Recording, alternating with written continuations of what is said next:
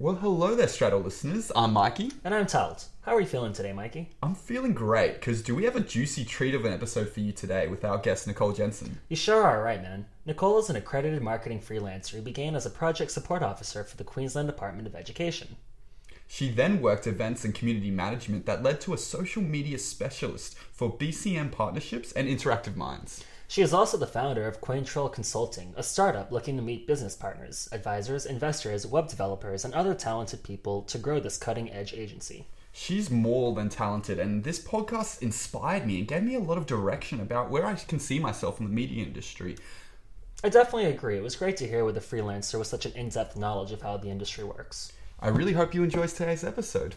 This is the third episode of Keys to Success. I'm Tal Tanist. And I'm Michael Ibrahim. We hope you enjoy.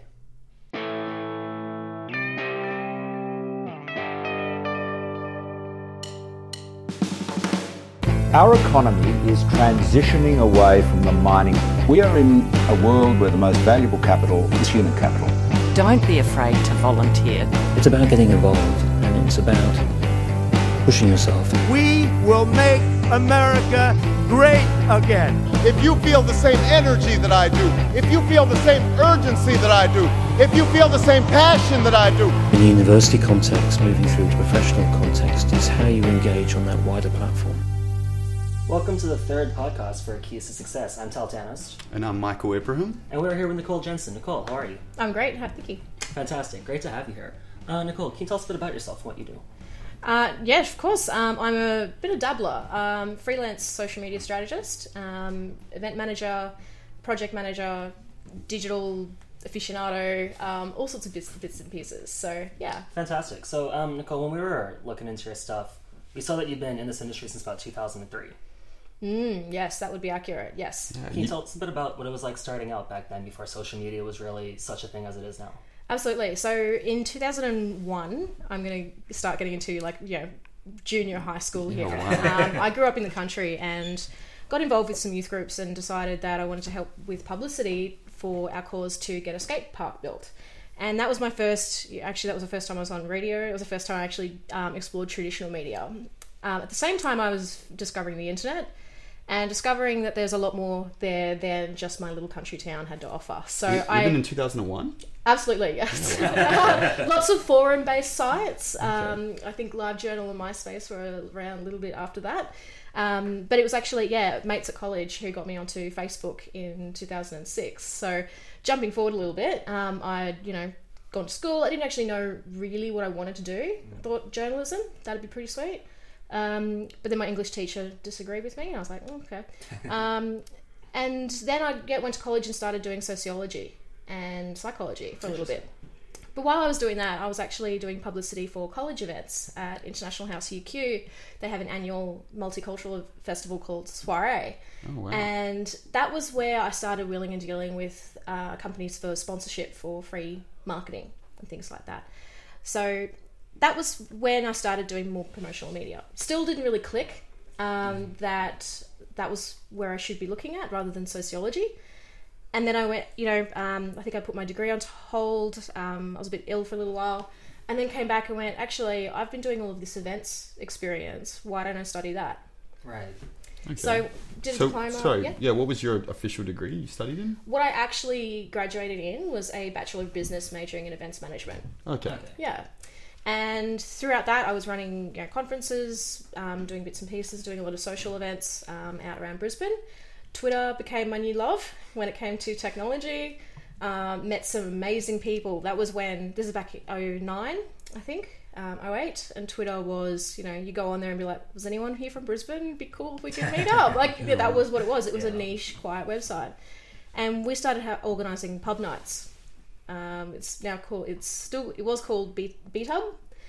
And I was in charge of running those nights. We'd get about to 75, I think, maybe even 100 people on those monthly events. And that was just organised through Twitter. Wow. Yeah, absolutely. Wow, it was, really? I didn't think Twitter was that active. Back in 2008 especially, or 2009, sorry. I remember 2008. I think there were about maybe 10 or 12 people at the first meetup that I went to. And I was by means not the first person to really get that going. So as it got more and more traction, I was doing other events, and then I was being asked to speak about how to use social media for events. And then I just started getting more and more requests for work in social media. Before that started happening, when you were studying events, was social media a element in your degree at that point? Oh, no. No? Okay, so you were really pioneering it. It was, yeah, I knew that I liked the tools. I knew that the student cohort that we were targeting was using Facebook and these other sites to find out what was going on, chat to their friends. And so that was, I was going where the people were. That was, and that's the advice that you still get today. Go where your audience is. And yeah, so kind of went from there. Events into social media. I started doing talks about it. And then I was like, okay, well, I'll just freelance and then start taking on more clients. And oh, really? How old were you at this point? God, I think I was I might have been like 25 actually. I was a little bit, by the time I worked out that I wanted to do events at uni, I'd kind of stuffed around a little bit. And well, that makes me feel a lot better. Yeah, so I'm 25 and I'm just considering another degree. I my early 20s, I stuffed around a little bit, just trying to work out what I wanted to do. And I guess that clue was that social media, the thing that I was to do, didn't really exist then. There was a concept, there were no courses.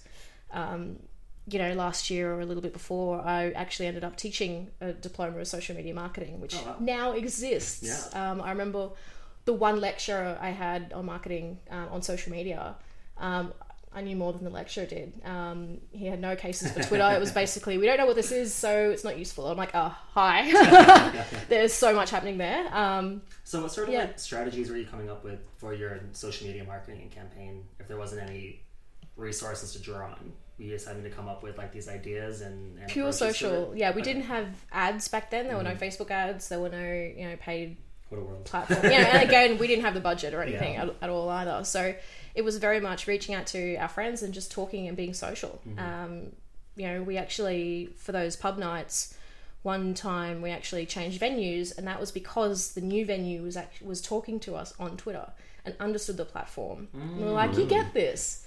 We're going to move to you. And they treat us very well. And, they understood the value of having that many people in their establishment. So it was more conversational, definitely just, promoting what we were doing, talking about the cool stuff that was happening. And there were no real businesses on there. I guess when it's entertainment, it's a much easier area than, say, I think the most interesting client I've worked on was a tax depreciation business. And just real estate and stuff like that. So it's come from, I've done legal, family law, accounting firms, accounting colleges, education, burlesque, what else? All sorts of things. So what was your first, did you ever intern in any place, or did you have an official job where you kind of entered the industry and gained some experience, or did all your experience come from a little bit. I worked with straight out of uni, I worked with the Department of Education, and how I got that job was actually through posting everywhere on social media that I was willing to give anyone an hour of my time for free, as long as they passed my resume to someone who would be looking for someone with my skills, right? Yeah. Wow, that's the hustle. ABC News picked up the story, and I talked to Spencer Housen on ABC Radio about it, and I had 15 interviews in 2 weeks. Wow. All of them wanting to offer me a job. Wow. And I chose with the Department of Education cyber safety team. Oh, okay. Which was a different angle from the marketing media. So I learned a lot about reputation management, privacy. I knew exactly where all of Facebook's reporting forms were. And we saw, I guess, the negative side of social media. So there was a lot of reporting content there that we needed to get off. Cyberbullying type things? Yes, a lot. Okay. It was, there was a lot of difficult cases that we worked with, potentially, because, I just couldn't imagine going through that now. I feel lucky that I haven't really experienced that too much. Yeah. And going from that, we'd also go to schools and teach kids how to use the internet well. And I reframed that basically into content marketing. It was, what positive content can you put out there that'll help your chances of getting into uni, that'll, show potential employers that you mean business, that you're into what you do. And we were even talking to grade 5 students. Oh, really? Starting young. Yeah, just talking about positive content, because that was, the department had realised that was the way to go. Around when was this? Just so I could put a timeline. 2010, 11. Okay. Yeah. Okay, so was Facebook still relevant there? It was such Oh, early absolutely. on. I remember creating a Facebook account in 2010, but it was like on a trip to America, and it was everyone was telling me was like, you need to get on this platform, and came back to Australia, and I still remember people saying, I'm on my MySpace. Was still a thing in 2010. Yeah. We knew of kids having, accounts before they were 13, before they meant to be on there. Yeah. We knew of kids having like fake accounts, imitating each other, imitating principals, imitating there were a lot of different cases. We had a lot on Tumblr, a lot on what was it called? Not Ask FM, but there was another, like one of those anonymous question sites. So there were, some different bits and pieces. Just a little side question. I'm kind of interested by this. Do you feel like cyberbullying for the younger age has changed at all from that time you've done it, or do you think it's still been consistent trends? So that's an interesting question that you're asking me. I actually speak for a mental health organisation called Batia, and they have a lot of resources on this. So anyone interested in that, I do suggest getting in touch with them. Can you spell that just for our listeners? BATYR. It's a blue elephant as their logo. We go to schools and talk about mental health and all the positive sides and destigmatizing.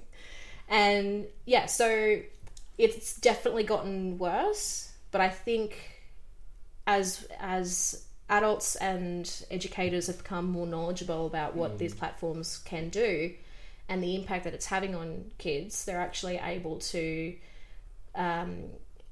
educate their kids, I guess, on more positive uses and making sure that they know how to respond to a bully online or privacy infringement, things like that.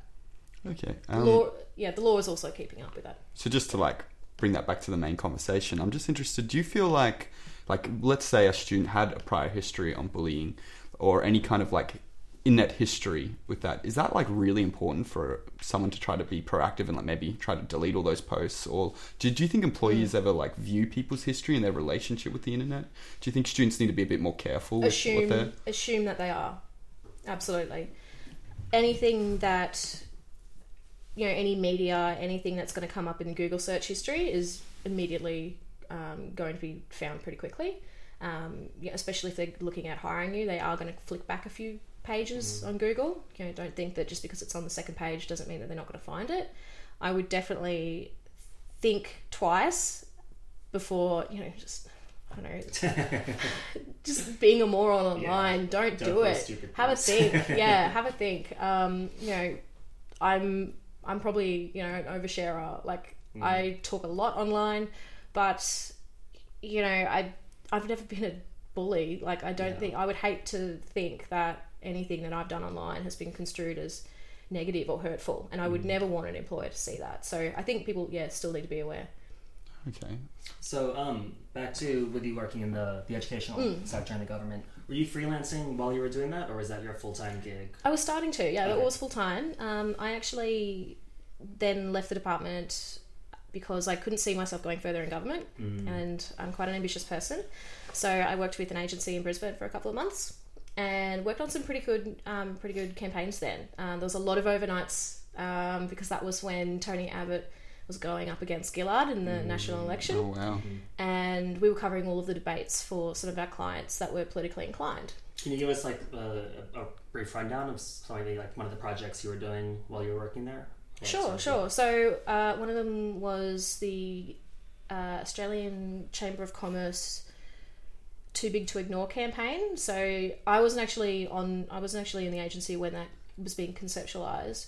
But I was running the community, and it was amazing because nothing like politics, right? Yeah. Anytime we posted an update on Labor's new small business policy, we'd have everyone from who voted the other way just going, this page is so biased, blah blah blah, and then 5 minutes later we'd post the other way and get the same response from the opposite side. And so we were really monitoring and really watching for what people were saying. That was when it was, we did a lot of not so much banning from the page. We tried to avoid that. Tried to definitely give everyone an even platform. However, there was a lot of there were comments there. I had to be on it. It was a lot of just 24/7. Yeah, that was what I really learned. The the importance of being responsive, online. Yeah, that's just such an interesting time to work in media, because I feel like that was our version of like the Trump election in a lot of ways. There was like, I remember a lot of like strong, harsh words that both sides were throwing at each other, but especially I think Tony Abbott maybe used a lot of that. I wouldn't say he used any of that content, but he did build a lot of momentum, and I feel like he, in a weird way, kind of had online communities kind of help him, like kind of how Obama in 2008 really mastered Twitter and a lot of social media platforms to push a lot of his, like, create his a movement. Was it weird operating in the digital sphere at that time, or like did you see kind of the environment we have now and how like important it is for politicians or any kind of social figure to really have a voice online? Was that like a big signpost, do you feel?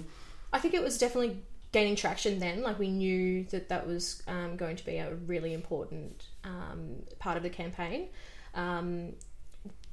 It was. We didn't have much in way of advertising. We did a little bit, ads here and there depending on what the client was after, but there was certainly no polls and no call to action forms. Like, it was very basic Facebook ads.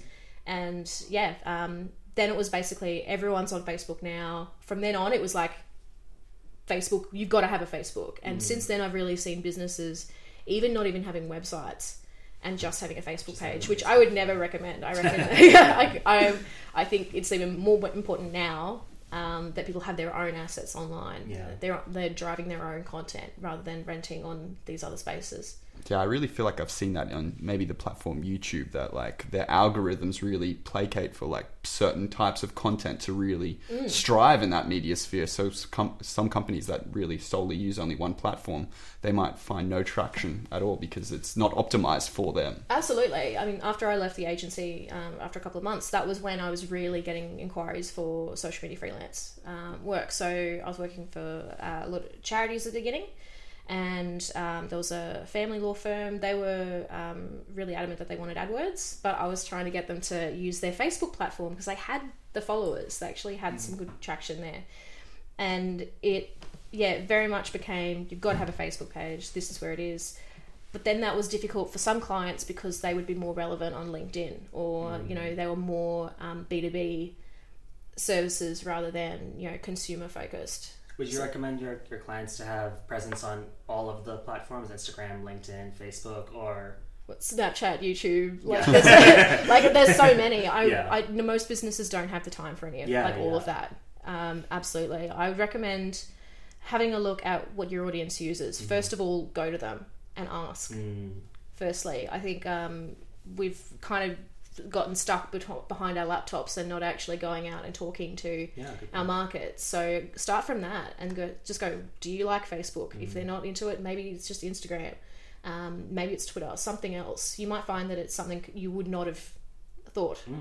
LinkedIn has actually changed a lot over the years. I think it's fine. It's a lot more casual and a lot more around work-life balance and mindset rather than just who got what promotion. So I'd keep an open mind and ask the market. I'm just a little curious, how do you feel Twitter operates in Australia? Because my relationship with Twitter has been like, it's a channel into like kind of events. It's like, this big event's happening, I can follow all the tweets live now, but I don't really know how to use it in like a day-to-day level. Sure. On a day-to-day level, I use it to follow along the other events that I'm not at. So a great example is, say, Social Media World, or an international event that all of your idols are attending. And you can get top information, good reminders, good advice in short little bursts of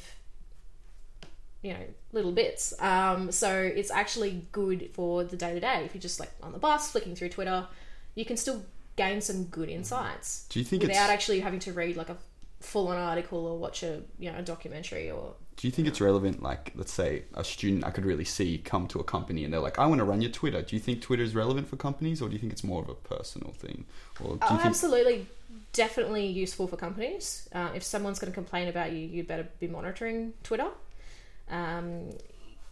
Governments are using it all sorts of places. Again, it depends on your industry and it depends on what you're trying to do. If you're, say, a local cafe, probably better on Instagram, so people can see, their more likely to be looking through for hospitality. Yeah, that visual sort of thing. stuff when you see pictures of the meals and the coffees. Absolutely, and having your location in there is really important as well. With Twitter, if you were a cafe and wanted to connect to, say, a wider, if you wanted to learn from other baristas or other hospitality professionals, that would be a good way to do it. It very much differs in terms of it's good for partnerships, I find, as well. If you're looking for sponsorship or to learn from other people, it's a good one there. So yeah, more of a networking one. So that raises a question for me. Working in digital communications, it's sort of like you got to be a jack of all trades when it comes to all the different spheres of communication. How would you advise to somebody to keep up with all the trends that's happening across all the different platforms and actually be able to stay savvy and up to date to bring then that expertise to a business, maybe who their owner is in a later generation and doesn't really understand how it all works? Look, it is tough. It is tough. A lot of my clients that I had as well knew that they had to be on social media but didn't really believe in it. So I did spend a lot of time educating clients beforehand, just saying, okay, here are the benefits and this is what we can expect to get out of it and this is what you won't get out of it. So sometimes, the client would go off and be like, okay, well, actually what we need is media and PR rather than just social, or we need a better website. And that was fine. I was happy to, always help with them. In terms of, sorry, I've lost track of the question. It was, it was how do you stay, oh, really? But yes, that's right. Oh, look, it's hard. It's so difficult. And that's why I love Twitter. That's why I love Twitter. Right. LinkedIn now has these daily wrap-up topics as well. So for my case, running a business, I'm also having to stay up to date with leadership and business skills and account management and direction, and just there's so much. And that was, I think, why freelancing is so difficult, because you've got to stay on top of the skills in so many different areas and use your networks. There's some great Facebook groups now that are around business, around freelancers. Freelance Jungle is the best one in Australia. Okay. You can find, and just use your search terms in those groups, searching for other copywriters, for other email specialists. People do specialize in certain areas. I guess to focusing on that, well, as a new student, like myself, I'm just about to enter the workforce. I'm on my last semester, and I'm trying to figure out what kind of skills do I really want to develop. I have interest in everywhere, so I don't I know the best thing is go whatever you like the most, but as a media and comm student, you've already been thrown everything at you. I know a bit about the Adobe suite. I'm a little okay at Photoshop, InDesign, but I'm also I kind of done one AdWords campaign. I've wrote a couple of blogs. As someone, all trades now. Pretty much. Is there anything you find that's really more vital when you're entering the workforce in the media landscape that you should try to focus on more? Maybe you should have a blog page or anything you kind of... My initial reaction to that is to not rush it, because you're in a great position where you have all this knowledge and training. I didn't do any media or communication. I did project management and events. Entrepreneurship marketing was a good one too. But don't rush into it. You'll find what people want from you. You'll find what you're good at. Keep dabbling with different things. There'll always be skills for creatives. If you want to go graphic design, or you want to go into audio, or, a copywriting, creative, whatever, they will always be in demand. But also there's always going to be, if you can prove return on investment and look at the numbers and understand what that is going to give a business and put that in dollar amounts for them, you'll always be in demand as well. So yeah, it just depends on that kind of mythological right brain left brain type thing. So yeah, it's but I'd say after graduation, just trying different things, playing around, seeing what you like and seeing what other people want from you. Is there any please. Is there any mistakes you've seen, maybe interns that you've ever maybe encountered, or just things you always see your experience kind of showed you not to do that one thing, or is there anything that comes to mind? Absolutely.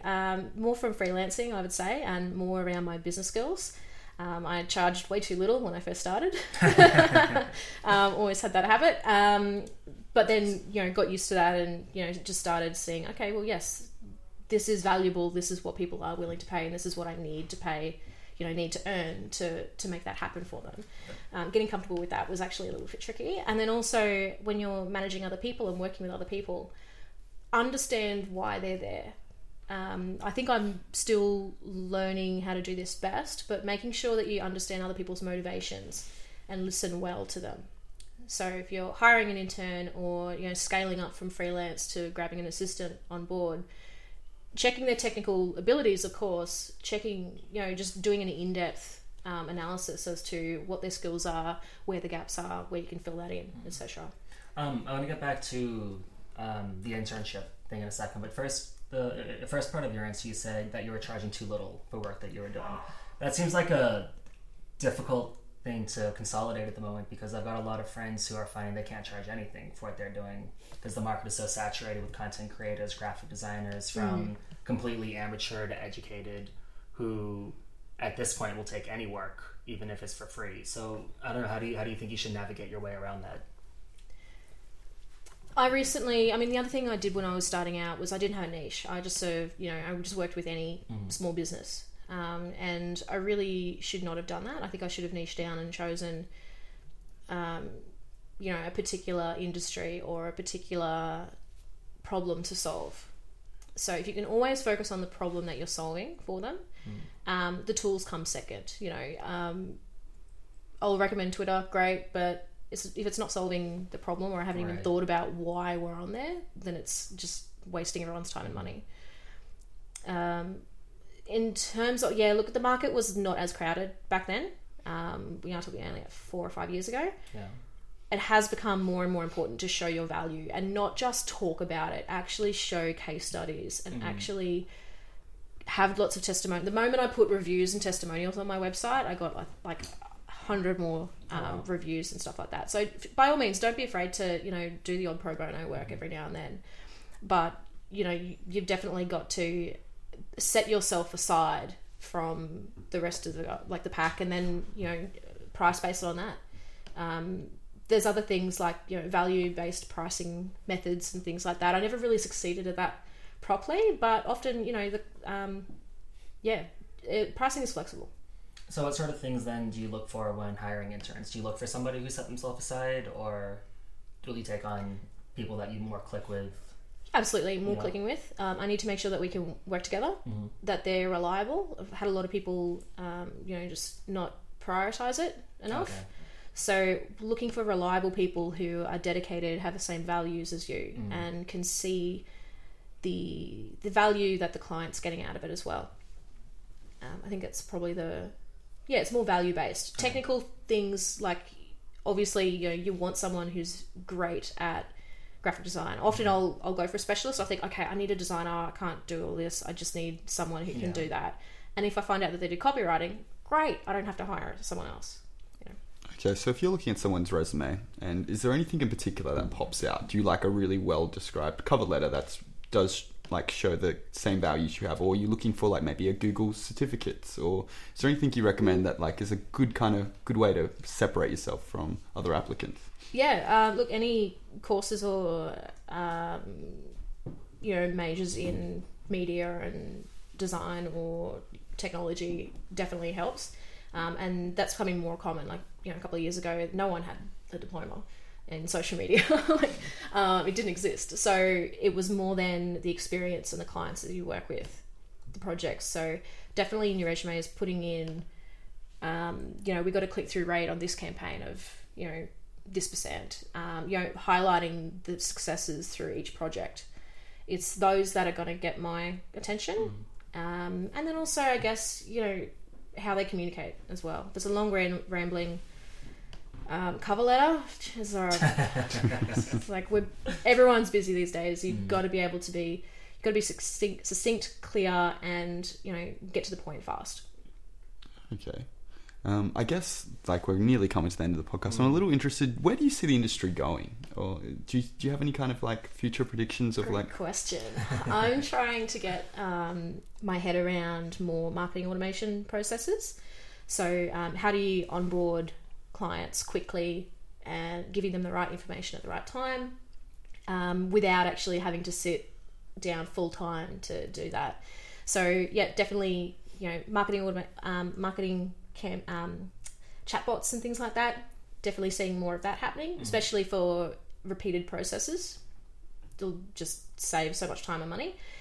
I'm seeing definitely there's always going to be a need for good customer service. So the user experience, the customer experience, and understanding their customer journey is going to be priceless. You're going to need that.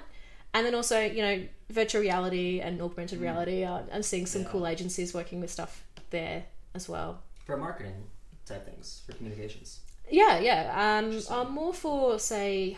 Because I'm aware of them for gaming, obviously. Look at real estate and property. If you can do a virtual walk... If you're in, like, Sydney and you can do a virtual walkthrough of a $1 million apartment in Brisbane. Actually, my friend, he created his own company called 360 Films, and they would make Oculus Rift... like you could see all these apartments, and one of the things he was doing, he was editing. He would get his drone to fly at different sections and take video of the windows that would be in there, so they could create the digital imaging of it and then put the actual windows so you could see what your view is. Cool. Absolutely. So it's like that's I can see that actually blowing up more. The only problem, he couldn't really get enough work because it was too new. But absolutely, yeah. That's going to be that was probably a struggle that I had at the beginning too. You might find yourself people inquiry and will ask. And then realise, oh wait, this is too much, I don't understand it properly, let's not go forward with this is too difficult. If you could explain it in easy, simple terms that non-technical people can understand, then, that's a really good way, that's a great skill to have. Nicole, we're down to our last minute or so of the podcast, so I'd like to ask what's, I guess, your professional ethos or your life philosophy that you bring to your work? Collaboration is better than competition, absolutely. I'm a continual learner, even if that's uncomfortable. I watched a great podcast, a TOD video the other day on uncomfortable learning. And I'm very much wanting to always learn new ways. I'm very much on efficiencies and just want to find the best way to do something. That's basically how I, operate. And I'm very much, socially aware and progressive and things like that. So, diversity counts for me, like for my projects and, the values behind a business, why they operate. Well, thank you so much for coming. You've been a wealth of information. Like, I feel like I've learned more from this conversation than I have with many other experiences. I'm just very impressed. You're a fantastic guest, Nicole. Thank you very much. Yeah, do you have any, just to sign you off, do you have any handles that you want to or companies which could follow you? Upcoming events you'd like to promote? I'm just starting a new venture called Quaintrell Consulting. It is attending to be a full-service digital agency for the adult entertainment industry. And that's a podcast for another day. And I'm Nicole Jenson. Awesome. Pretty much everywhere, yep. Thank you so much. Thank you very much. I'm Tal Tanis. This has been Keys to Success, Podcast 3. We're Nicole Jenson, and... I'm Michael Ibram. Thank you very much. That was a great podcast. I really hope you enjoyed it. Playing us out is Rugged Coast, a local Brisbane band that's actually getting a bit of notoriety. This is their main song, Such a Shame.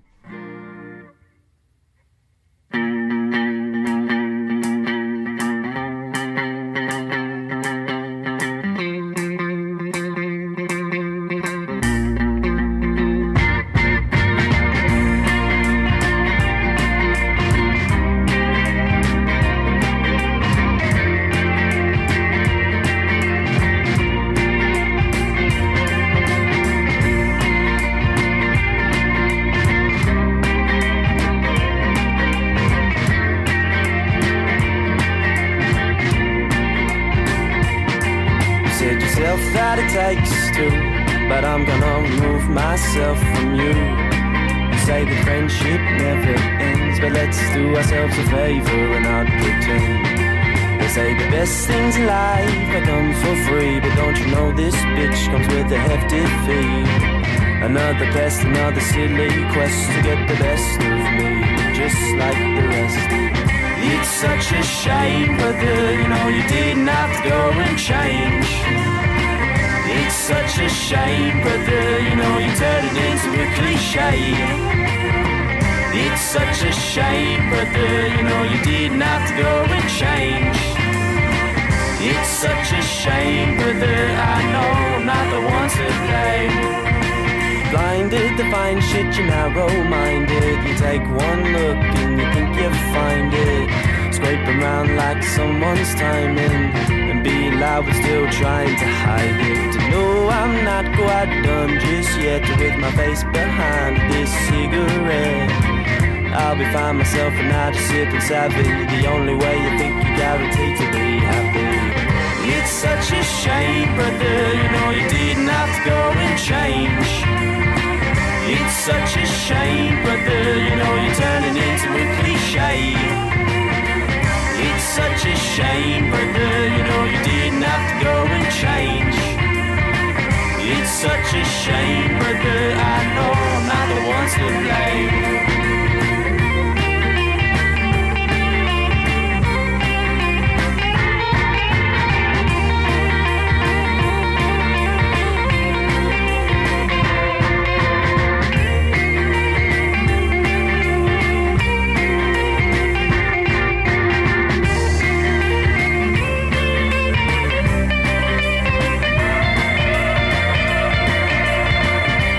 Such a shame, brother, you know you didn't have to go and change. It's such a shame, brother, you know you're turning into a cliche.